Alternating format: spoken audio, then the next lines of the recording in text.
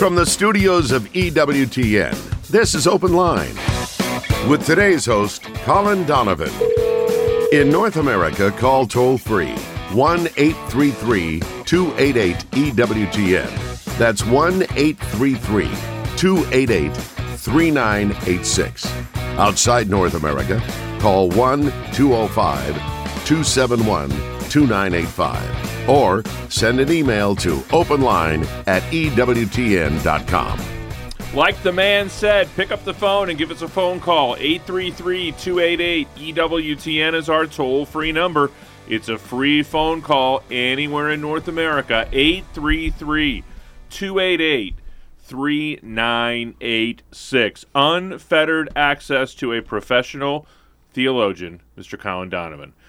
If you'd like to send us an email, you can do that as well. The email address is openline, all one word, openline@ewtn.com.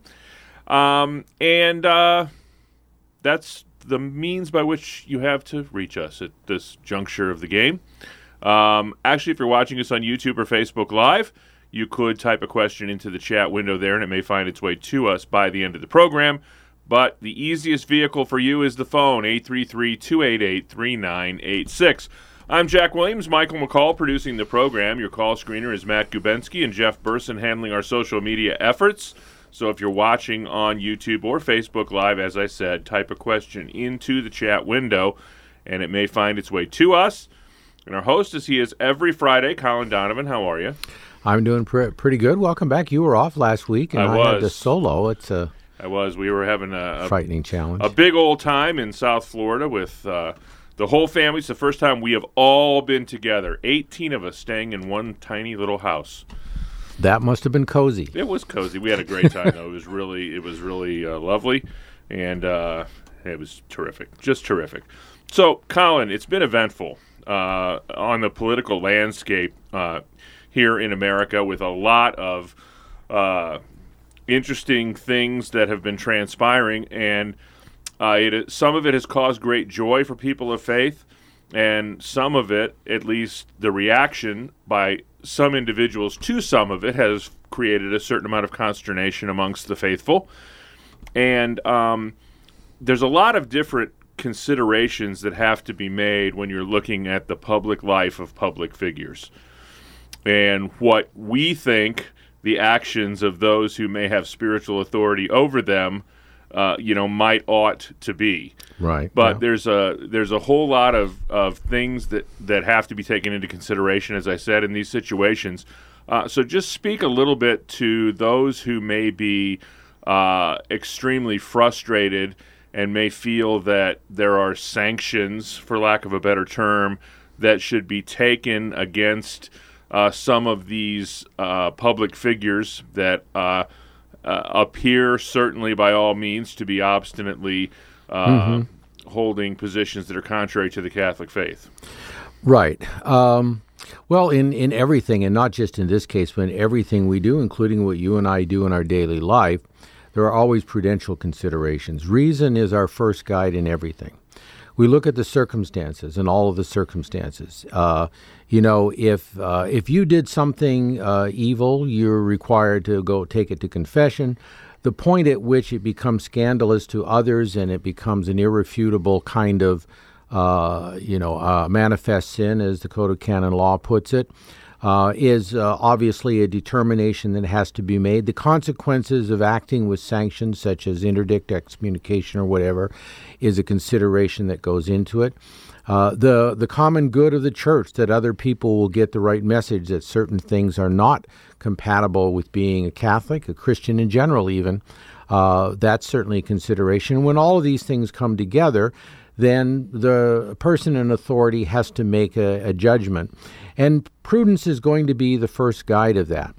But I think and weighing up all of those different aspects of it, whether good comes from the case or from, sanctioning somebody, or greater evils come from it. Now, then there is sort of the... Well, and really, unfortunately, in our day and time, the sheer volume of it is a problem also, because if you want to start slapping things on folks that are publicly doing things, folks that claim to be Catholic that are publicly doing things contrary to the church, man, that's going to bog down the system because there's a whole mess of them. Well, and I think that's where you have to look at what are the signal actions that the church can take in such cases that become a general warning to everybody. So let's look at some historical examples.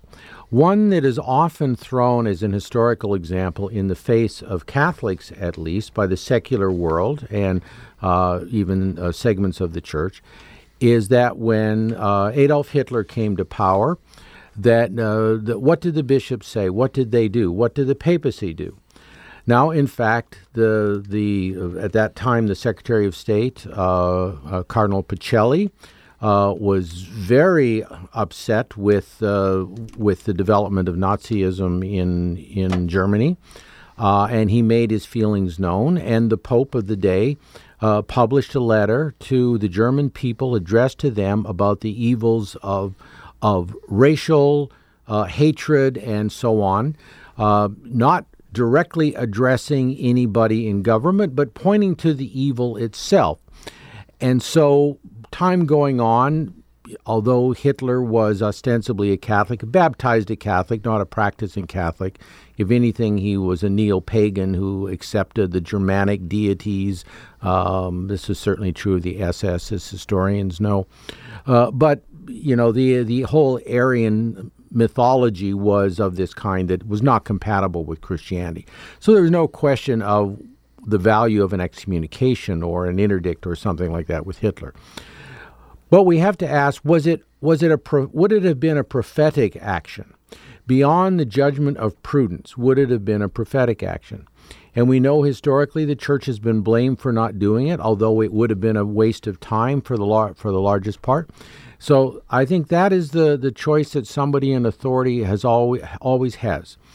Do the strict obligations of prudence, do the purposes of the common good, or the disciplining of a person of whom there may be some hope of reversing their moral course and their personal choices, whether it's regarding abortion or gender ideology or racial discrimination, whatever the evil is there good in using those kinds of tools for the salvation of the individual and for the public witness that it would have? And so I think the question anyone in authority has is is the raw prudential question, is that convincing that this has any value whatsoever? And the second question has to ask, and this would be the working of the Holy Spirit, I think, more than anything, is the prophetic witness worth doing, even knowing the consequences on the person in authority, the bishop or the pope, as the case may be? Is a prophetic witness worth it?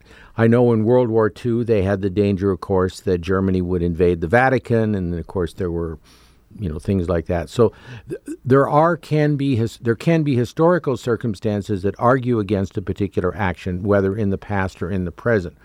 Beyond that, is the prophetic witness called for? And we know that our Lord in his own life never lacked prophetic witness, never lacked the calling out of public sin of the most guilty kinds. He was patient and merciful with the sinner and the lost person who didn't know the truth.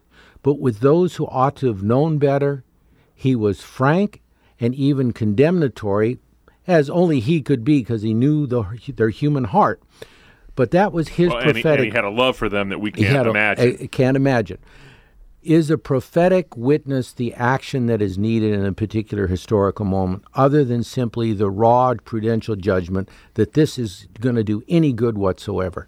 And I think that's where we are with public Catholics who use the Catholic name and use their Catholicism with all kinds of specious arguments for their behavior and what they're doing, but in the end are fully in with the program of the secular world, regarding population control, regarding abortion, regarding all the other evils of our day. And so, again, is it prudential enough, or are we reaching the time when only the prudential witness will be of any benefit to anybody?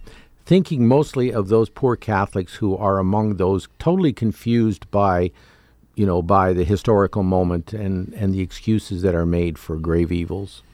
And it probably should be noted, too, a lot of people say, why doesn't the Holy Father do something about this? Well, with regard to a timetable for anything like this, the principle of subsidiarity has to play into the Pope's prudential judgment. It does. And again, if you take the situation of Nazism, Pius XI and Pius XII proceeded stepwise, but their condemnations of the evil were quite clear throughout.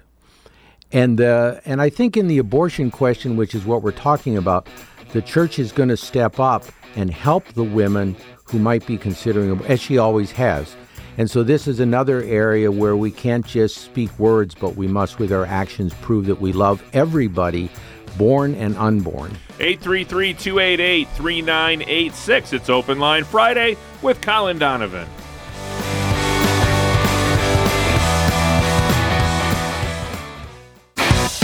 This is Open Line on the EWTN Global Catholic Radio Network.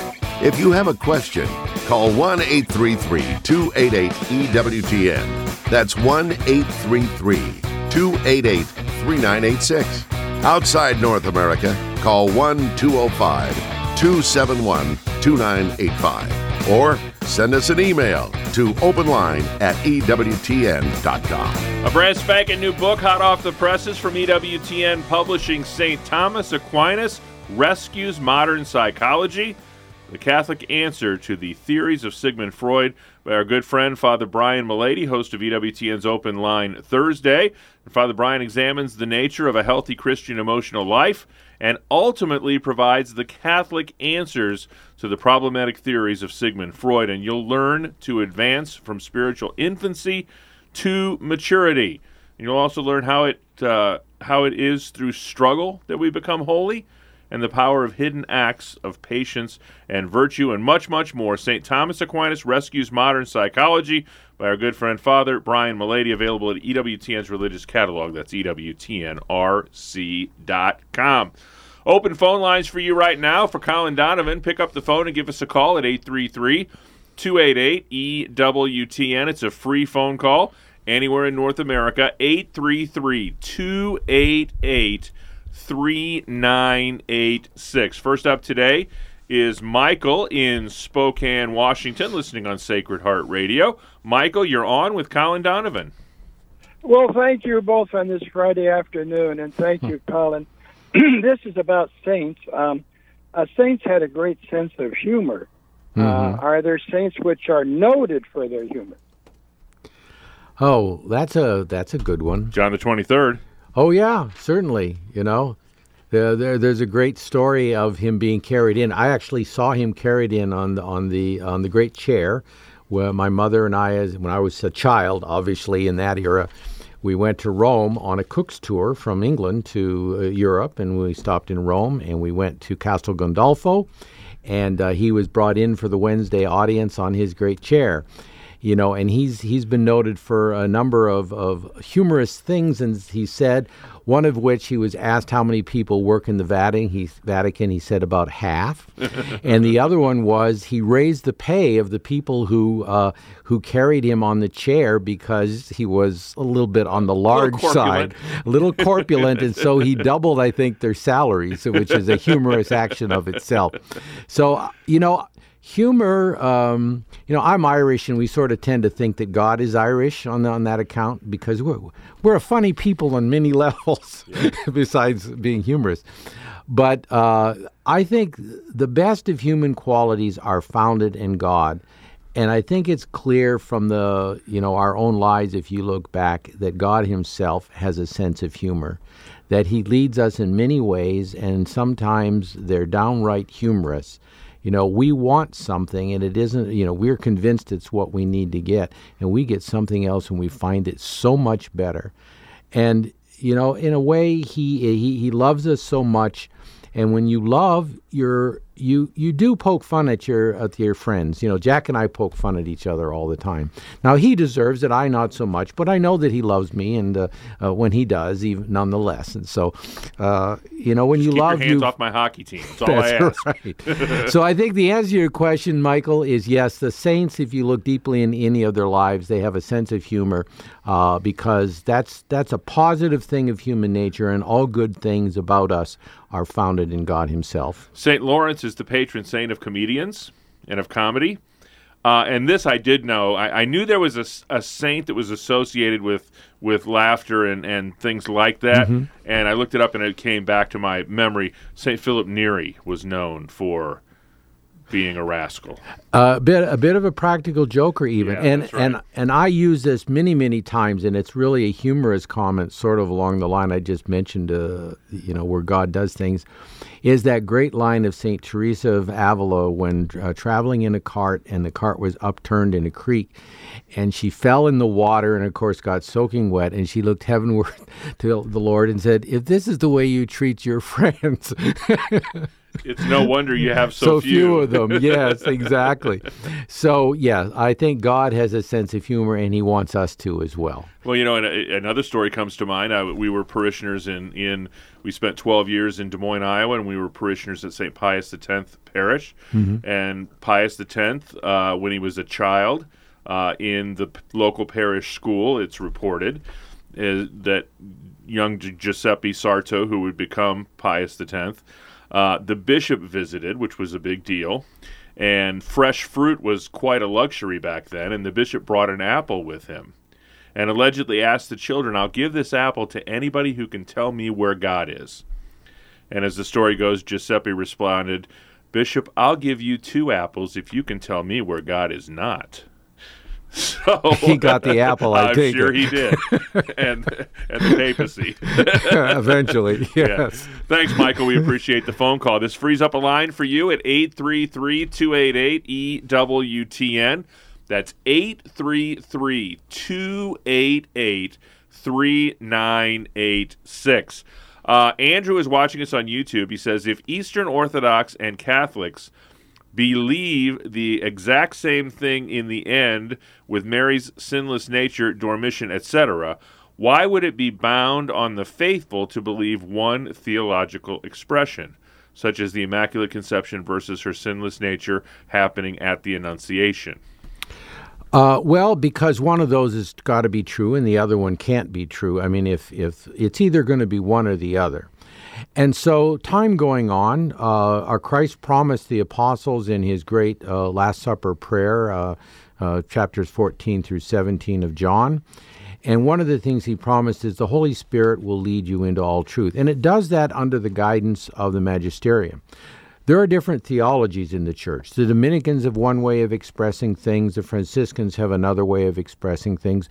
There are things in the theology which is not part of the corpus of doctrine which the church has affirmed as revealed, and things which are not contrary to the corpus of things that the church has affirmed as revealed certainly may be held. So, for an existing such question such as this would be, St. Thomas never addressed the question whether what would God have become incarnate if man had not sinned, whereas Scotus did. And so Franciscan theology holds that whether Adam and Eve had sinned, there would have, our Lord, because of his love of creation and love as man in particular, would have become man, and therefore something the church has affirmed, and that is from all eternity, God, in willing the incarnation, willed the Immaculate Conception.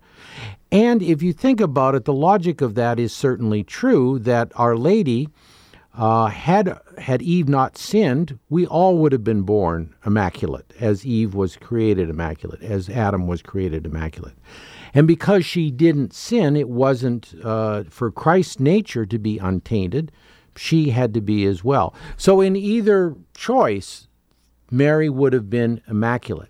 The church merely affirmed that because what did you have? Over time, you have people rejecting Mary's prerogatives, the things which flow from her choice by God to be the mother of the Word. And so, historically then, this if you weigh, these crises occurred more in the West with the Reformation and post-Reformation than they did in the East, in the unity, which was generally a combination of religious and ethnic unity of peoples, where they didn't have those crises. And so in the West, under the guidance of the papacy, the theology developed. And once it's affirmed that something, the form of expression is correct and true, then that has to be held, because what happens in most of these cases, whether it was the early Christological formulations or the later Marian formulations, is that denying it implies a certain error on the question. So in this case, you would say, well, the error would be to think that Mary was only immaculate from the moment of her conception. Well, what about John the Baptist? How was he able to leap in the womb of the Blessed Mother when Mary came? Was he immaculate from the womb? Did he have original sin taken away from the womb because of the presence of the Redeemer? Is that how Mary also was delivered? You have to make a decision regarding this. Well, the Church's decision is made.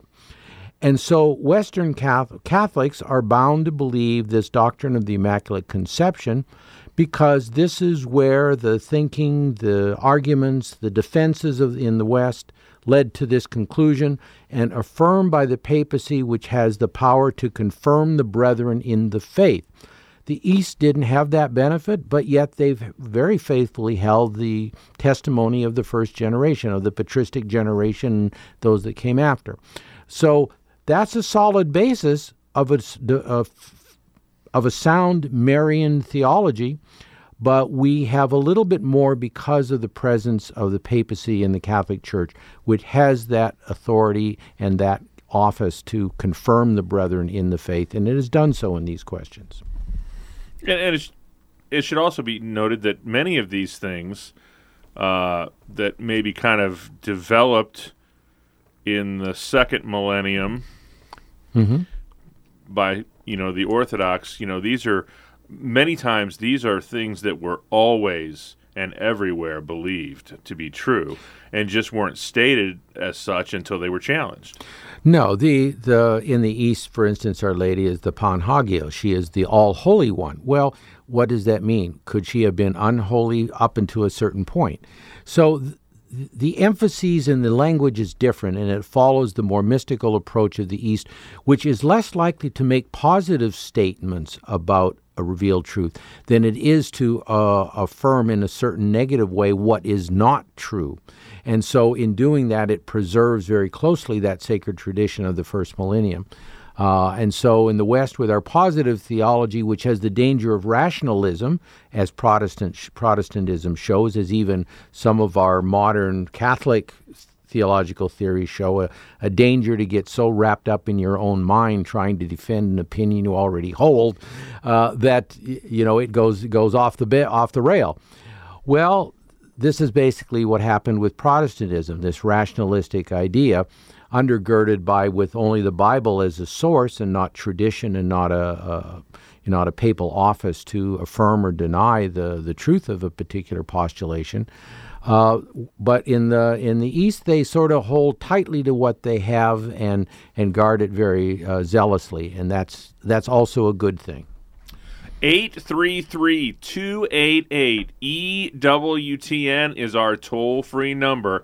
I know it's hot out there, but pick up the phone and give us a call. 833-288-3986. If you're outside the United States and Canada, that number is 1-205-271-2985. And if you are outside of North America, we'll even put you straight to the front of the line at 1-205-271-2985.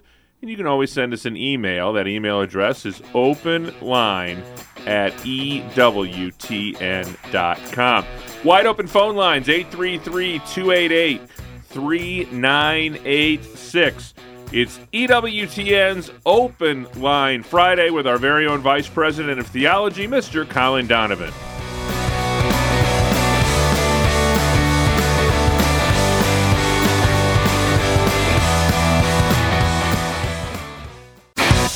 This is Open Line on the EWTN Global Catholic Radio Network. 833-288-EWTN is our toll-free number. Still some open lines at 833-288-3986. Before we go back to the phones, Diane would like to know, she was wondering if you have any theories as to why some priests have the bells rung during the consecration of the Eucharist and others do not. The ringing of the bell is certainly something that can be done. It's not obligatory. If you had no bells, you could celebrate the Mass. So it comes down to the preference. In the case of a parish, the preference of the pastor. I would say that it probably comes down a little bit to culture as well. I remember I was visiting a priest that in Mexico that lived in the house I lived in Rome. And he said, well, come on down. And he was a priest of the Diocese of Tlaxcala, which is just a little east of Mexico City. And I happened to be there on the Feast of the Sacred Heart, and he was the pastor, and he was celebrating the Mass there. And I was quite surprised that at the consecration, they not only rang the church bells, but there were men outside throwing firecrackers. So there was this idea of an overwhelming celebration, not only of the bells of the church, but also the using the firecrackers. I don't know how common that is in Mexico, but it was a way of expressing the momentousness of sort of an incarnation. Christ is already God and man, but he now becomes present in our midst. So the bells are a beautiful touch because bells represent human joy in a way that we recognize. We use bells for precisely that reason. You ring when the wars have ended in the past, they would ring all the church bells in the town. When the Pope was elected, they ring all. It's a sign of joy and happiness and so on. So definitely something to be favored, but it's not something obligatory. So for whatever reason, it's the decision of the celebrant or the pastor if there's a particular practice in a parish, and so it's not obligatory. 833-288-EWTN is our toll-free number, 833-288-3986. Next up is Sue in Victorville, California, watching us on YouTube today. Sue, welcome to the program. You're on with Colin. Hi, good morning. Well, it's afternoon. I'm a first-time caller. I had a question. I believe it is spiritual authority. You can, when you're saying your rosary, or hold up your rosary and say, "Dear Blessed Mother, Celestial Queen, with this rosary I bind my children to your Immaculate Heart," or your grandchildren. I understand you can't do it for friends or something, but I was wondering, can I bind my husband or myself? Well, I think many fathers of family and mothers of families, you certainly do that as you go for your children. I would hope when you make your preparation for communion, you can't make it for your children, but you can pray for them, and you can pray for their guardian angel to guide them to make a devout communion. In this way, I'm not sure what you mean by binding, because frankly, that's not a term that is common to Catholic theology. I think the evangelicals and others use it. I think use a simpler language that doesn't suggest that you're practicing your authority over them, but you can't determine the results that God will do. And that suggests that your prayer is accomplishing what you ask God to do.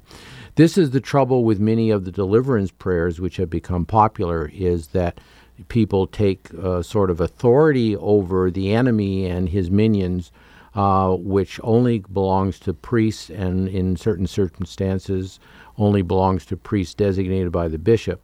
So by the same logic in this case, I think you pray for your children, you ask their guardian angel to lead them in the right path, to make good devout communions, to watch over and protect them. You ask the Blessed Mother to do that. And avoid language which suggests you are commanding the saints and the angels and God to do it, or that simply you're saying it means that it is accomplished. No doubt it is, because you have authority. When you bless your children and you send them off to bed or you send them off to school, yes, that's an exercise of authority, of natural authority. But again, even that does not determine the outcome in the way that a priestly blessing is determinate. So I think you recognize the limitations of that, and you do what is called impetratory prayer. In other words, it's a plea to God, to the angels, to Our Lady and the saints, to watch over, to do, to light, to guide, to rule and to guide. So that's what you're trying to do. So, as I said, binding language is not something that is really common to a Catholic usage, and I think it's therefore probably wisely avoided. Does that help, Sue? Yes, thank you very much. You're very welcome. Thanks for the phone call today. But the basic idea she has is correct. I mean, the authority of the parents over their children, and not to appear too patriarchal here, but there is a particular role of the man in this as the head of the family, established by God as such, and so, but also of the mother with respect to the children. And I think that has to be exercised, and a good way of exercise is by prayer, by blessing the children, and doing the kinds of things that she's talking about, but in a proper and truly Catholic way. 833-288-EWTN is our toll-free number. Still time for your calls at 833-288-3986. Justin writes in, there are a list of 5 promises for the completion of the 12-year novena from St. Bridget.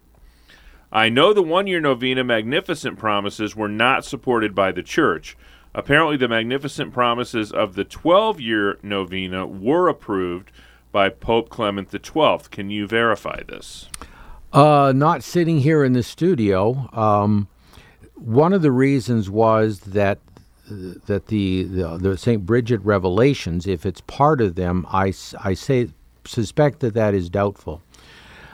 Not because St. Bridget would speak a lie regarding what was revealed to her, but rather that the Church doesn't know the credibility of the claims that this is St. Bridget. And this happens in a lot of such cases where historically long ago things, you take the prophecies attributed to Malachi.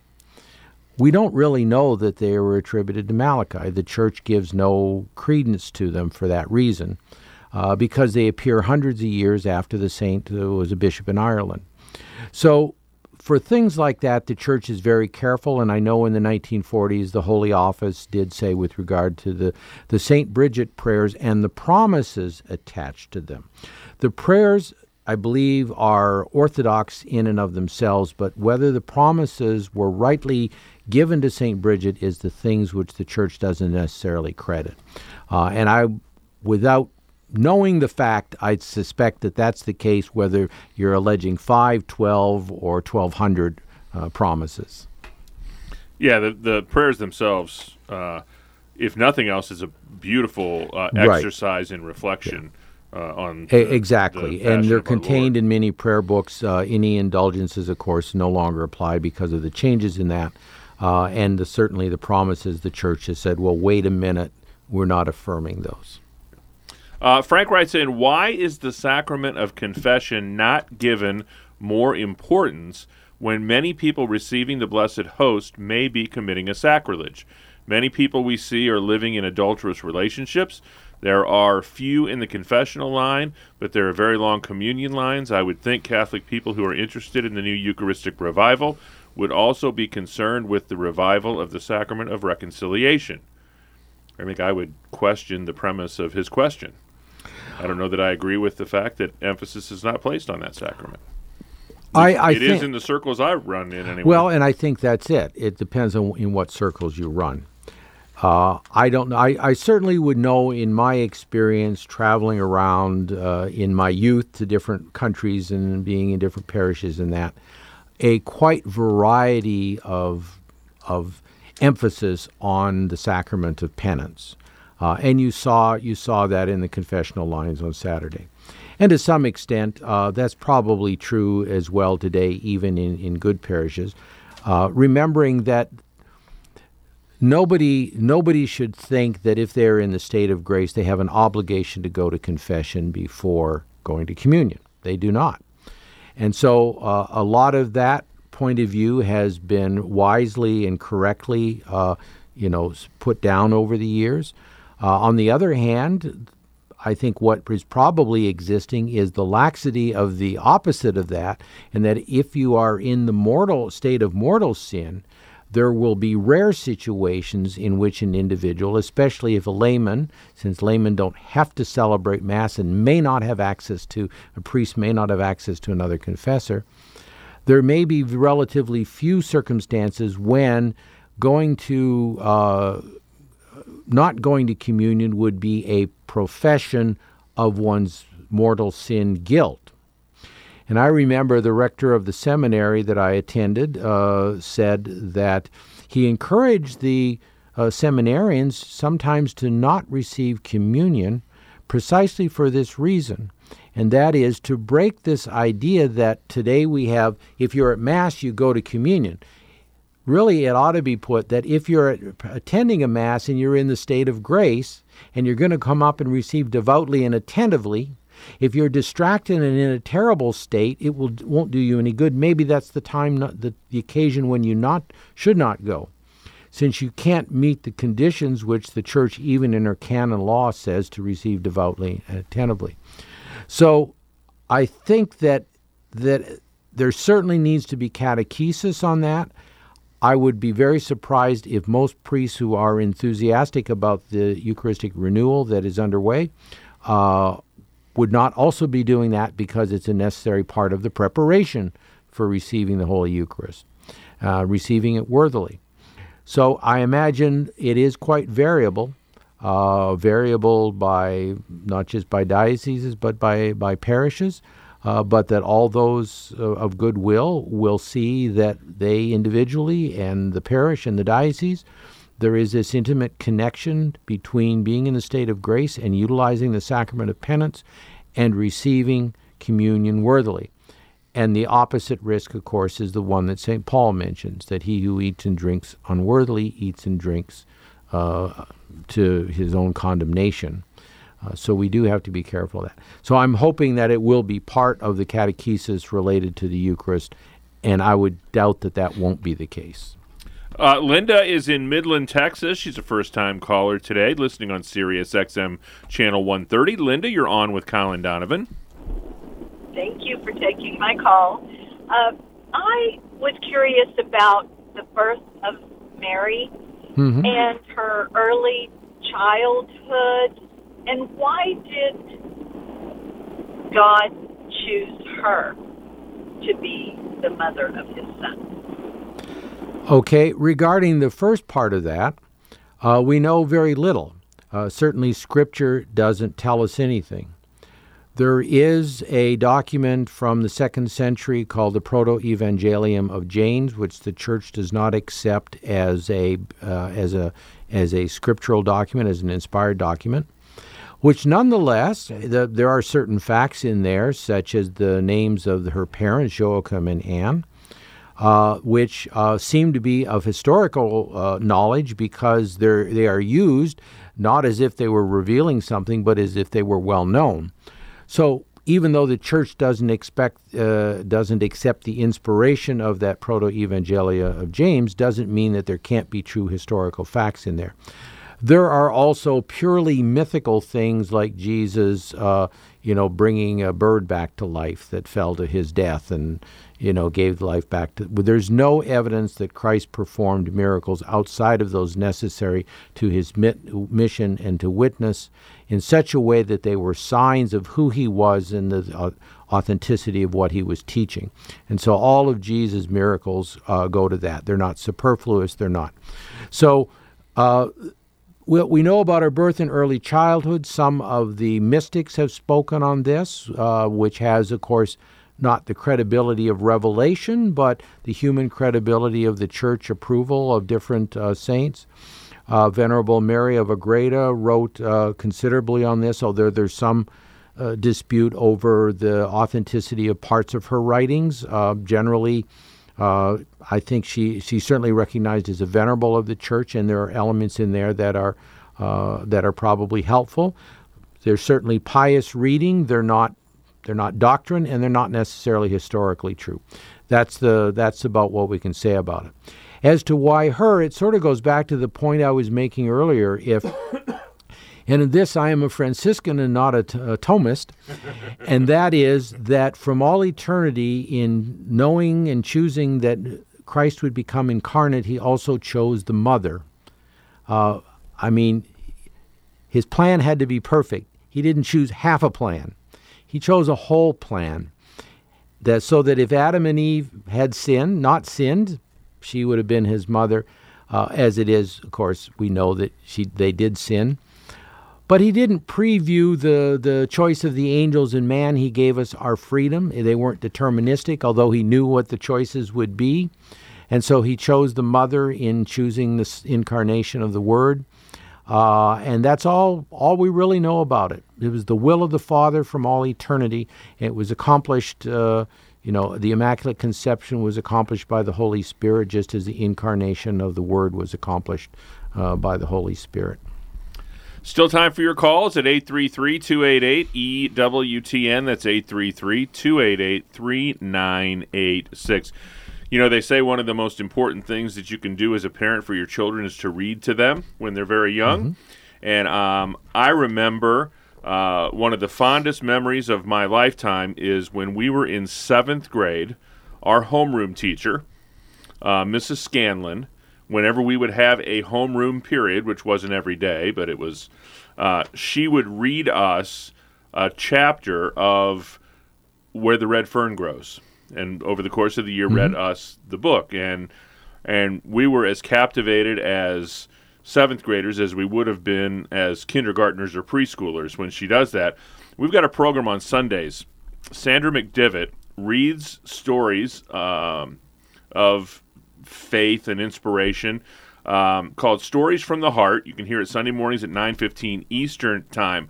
I can't tell you how many times I have pulled into my garage when that show was on and have sat in the car until she finished reading the story. She's got a gift for it, and they're fabulous stories. This week, a young doctor who comes upon a small child on the side of the road, and the small child changes his life forever. That's the premise of the story this week on Stories from the Heart with Sandra McDivitt, Sunday morning, 9:15 Eastern Time, right here on EWTN Radio.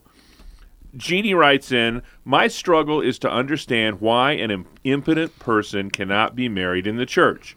I struggle with this because it doesn't seem to be the lack of marital relations or being open to children, as Mary and Joseph got married, fully understanding they were not going to consummate the marriage and thus not have any children together.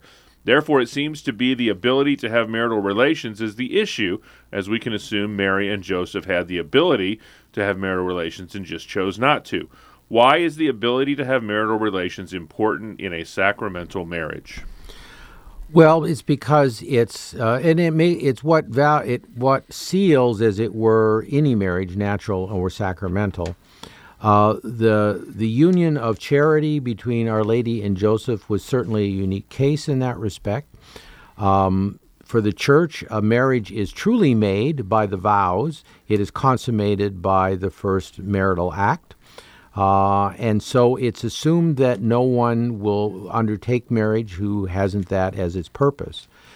So that's would be the case. Remember that Our Lady, in a sense, they had that as their purpose because they had, intended marriage, but then she accepted this obligation, and Joseph confirmed it by his choice.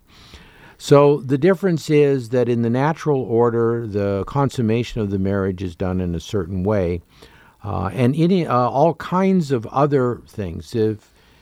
If a marriage which was not capable of that could be accepted as a true marriage, then there would be no reason for the church to say that two people, regardless of their sex, could marry.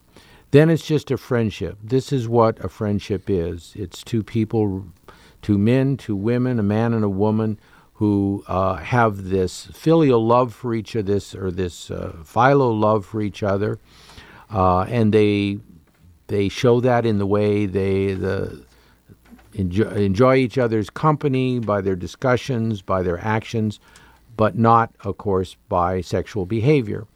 And so that distinguishes friendship from marriage, is this orientation to having relations. And so couples should have that. Now, impotence may be something that is discovered after that, and the church understands that. But if one is incapable, for instance, because of an accident, and it's a known fact, then marriage is not capable. Part of the reason would be that concupiscence is a strong drive in human beings, and the risk, a greater risk of extramarital use of the sexual faculty might derive from that. So it also respects our human nature and the weaknesses of our human nature. Next up, Chicago, Illinois. Carol is another first-time caller listening on the EWTN app. Carol, you're on with Colin Donovan. Yeah. Hello. Hey, Carol. What's your question today? Okay, my question is, did she have original sin? And I guess because I'm asking, by her being the mother of Jesus, I would assume that she don't have any sin.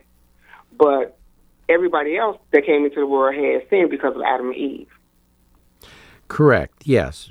Because Mary was to be the mother of the Lord, if you just think about it sort of logically, there are scriptural grounds for believing this, but let's just start from the logical grounds. Christ took his human nature from Mary alone, from no other person. Now, what do we say about human nature? Human nature is, because of original sin, is subject to the prince of this world. In other words, baptism redeems us from his kingdom and orients us to the kingdom of God. So are we prepared to accept that Our Lady was somehow subject to the prince of this world, the devil? And that's what we would be saying if she had original sin. The other aspect of this is, the biblical aspect of this is that in Genesis, because of Adam and Eve, they are promised a Redeemer, and the woman is spoken of. Eve was the woman, the mother of all the living, Scripture tells us. There's another woman that is mentioned. It's certainly not Eve. It's the mother of the Messiah, he whose heel will crush the head of the serpent. And so Mary had to have the worthiness, not by her own merit. An original sin can't be not received by us by our own merit, obviously, because we have no control over the moment of our conception. She received it not because of any merit of hers, as a gift from God in view of the Redeemer, as Pope Pius IX said in defining what was long held in the Church, this doctrine that from the moment of her conception, Mary was free of original sin. Not just free of the original sin, but all the penalties associated with that. And that is subject to concupiscence, which we just talked about, a disordered desire for the things of this world, the pleasures of this world of all kinds, freedom from the pride of life, freedom from the, subject to the devil, all of these things which came with original sin and made us subject to him and subject to our own flesh, she was free of, not by her merits, but by virtue of who was born of her, and from her alone received his human nature. So it's the perfection of Christ's nature, God and man, which tells us that his mother was specially preserved from original sin. And that's the logic of the Church, which certainly in the last 1,000 years was very explicit, or at least the last 800 or so, explicitly understood by the Church is you can't have a mother who is subject to original sin if she will give her nature, our nature, to the Redeemer. So I think that's logically true, and Scripture supports it. Also, not just in Genesis and her relationship to the promised Messiah as the woman, which Christ confirms by using that title of her throughout the Gospels, but also by what the angel says to her. The particular Greek word used there, which the church translates as full of grace, means that she's perfected. Grace is perfected in her. Nothing is lacking in her. And as we know, original sin is a lack in us of the divine life and the divine grace. She had that, and she had it when the angel began to speak, which means she probably had it and logically would have had it from her own conception. And that's what the church has concluded. Your little quip earlier in the show caused Hope, watching on YouTube, to ask if you were a secular Franciscan. No, I'm not. I'm Benedictine and Dominican trained, but I think the Mariologists many of them are Franciscans, and I think they've got these points right. Well, we hope that all of you have a great weekend. We'll pick it back up again on Monday with Father John Trigilio. Until we get together then, God bless.